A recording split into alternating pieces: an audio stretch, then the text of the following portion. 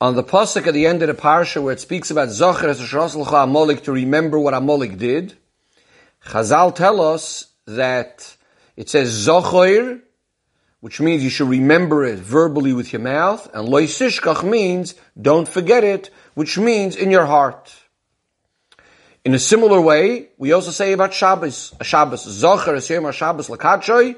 So Zocher means bepeh, that you should remember it with your mouth, and Shomer es Yom HaShabbos L'Kadshoy means that you should remember it in your heart.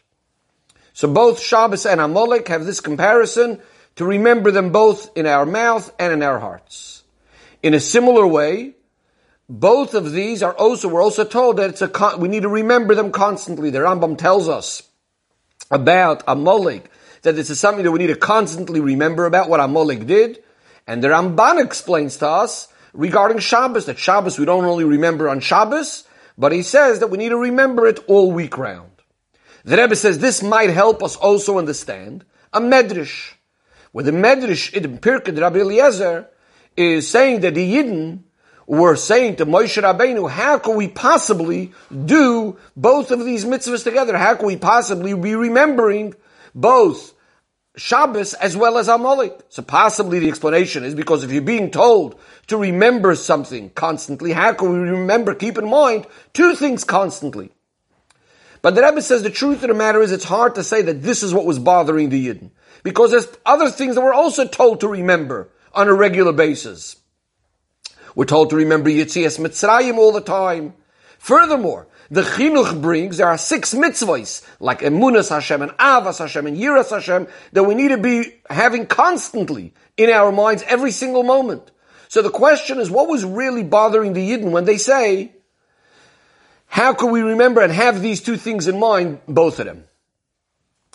So in the Pirkei Rabbi Eliezer itself, it goes on to say that Moshe Rabbeinu said to the Yidden that you can't compare a kos of spiced wine, a cup of spiced wine, and a kos of vinegar, a cup of vinegar. This one is a cup and this one is a cup. Meaning Moshe Rabbeinu is saying, yes, we have two things over here, but they're different to each other. In the case of Shabbos, we are told to guard it and to make it holy. In the case of Amalek, we're told to remember it in order to punish Amalek. This is what Moshe Rabbeinu is responding to their question, how we could have both of these things together. So the Rebbe says, first of all, how did he answer their question? The question was still how we could still remember them both all the time. Number 2, why is he specifically comparing it to a cup of wine and a cup of vinegar?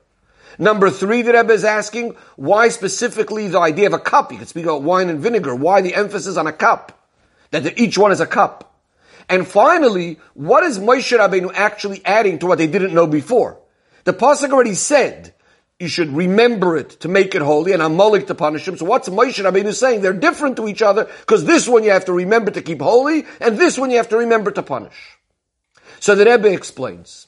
Generally, we have a number of categories of mitzvahs. There's mitzvahs we do with our actions, with our speech, with our machshava. Then there's mitzvahs that we're told that we need to remember something. What does it mean to remember something? When the Torah wants us to remember, and especially the Torah wants us to remember in order to do something about it, it means without only mentioning it with our mouth, although that's part of the mitzvah, but it means that it's really on our minds. We're living with it. We're reliving what happened, and as a result of that, we're going to do something.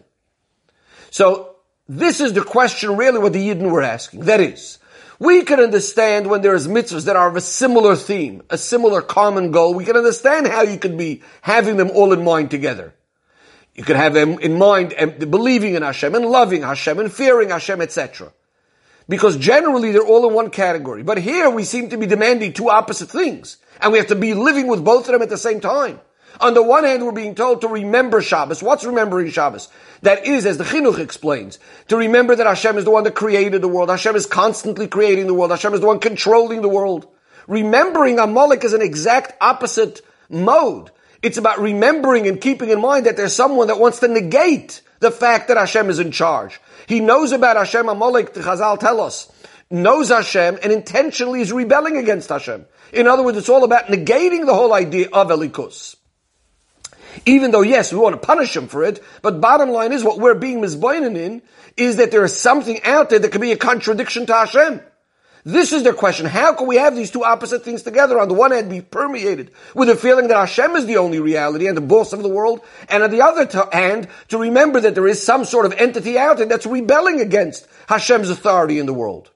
Says Moshe Rabbeinu to them, they're both cups. This is a cup of wine, and this is a cup of vinegar.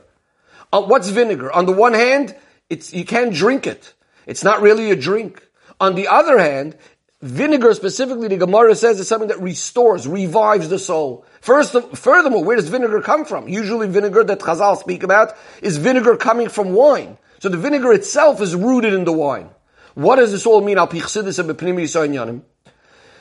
So just like the vinegar that comes from the wine, Amalek really has a shoirish in Kedusha. Meaning to say, the actual fact that there could even be an entity out there in the world that could rebel against Hashem, even that's coming from the koyach of Hashem. Hashem is the one that's allowing for something like that to be. The way we are going to reveal the Elikus element to do with that is going to be by us nullifying, negating Amalek, negating the idea of anything rebelling against Hashem. And that is going to reveal that really the only reality of everything is only Hashem. And that tells us, that reveals, that helps us realize that even this Metzias Amalek is not a true contradiction to Elikus. We need to remember Hashem is the one that made it, and how we need to deal with it. What Hashem wants from us to how to deal with it. And that's what Moshe Rabbeinu is saying. This one is a cup, this one is a kais, a container, a receptacle, and this one is.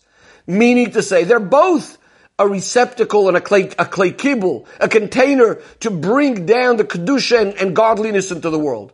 But in Shabbos, it's going to be within the idea of Shabbos itself. In other words, truly in a positive way, revealing Achdus Hashem, the oneness of Hashem, to remember Shabbos, to keep it holy, etc. And regarding Amalek, it's going to be the opposite way. It's about negating and removing this sort of attitude of rebelling against Hashem. And what happens then? We said vinegar restores and revives the soul. In other words, dafka, sometimes through these negative things, we come to a deeper level. The Alter Rebbe explains in Tanya that Eibishter has two types of pleasure from our avodah. There is the avodah more like the tzaddik, like the pleasure of a food that's just sweet from the start, from the outset. And then there is something, a special tainig, a special nachas, that comes from something that's sharp, something that's sour. And dafka that could revive the soul when it's spiced in the proper way. And he explains that this is the pshat of the pasuk, that Hashem had created certain things in the world that seem to be bad and evil and all of that, Rishoyim, but it's really so that they'll transform it into good and into light. And this is the point that we're speaking about Amalek, or like the chometz, being compared to the vinegar. Moshe Rabbeinu was telling them that again, they're both here for the same focus. One of them is a zocher in which we're bringing down a likus in a revealed way, in one particular way. The other one is about transforming it and revealing what its true purpose is all about.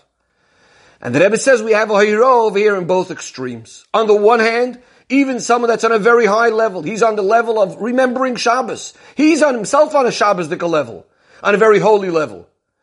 At the same time, he needs to remember that there's an Amalek as well. Meaning to say, he should never think, I'm so holy that I'm completely disconnected from the world and I don't even have to worry about the negativity in the world, the klippos in the world, because as we said, even Amalek has a root in Kedusha, and if you're not going to be careful, it could end up even in Amalek, separating from Hashem.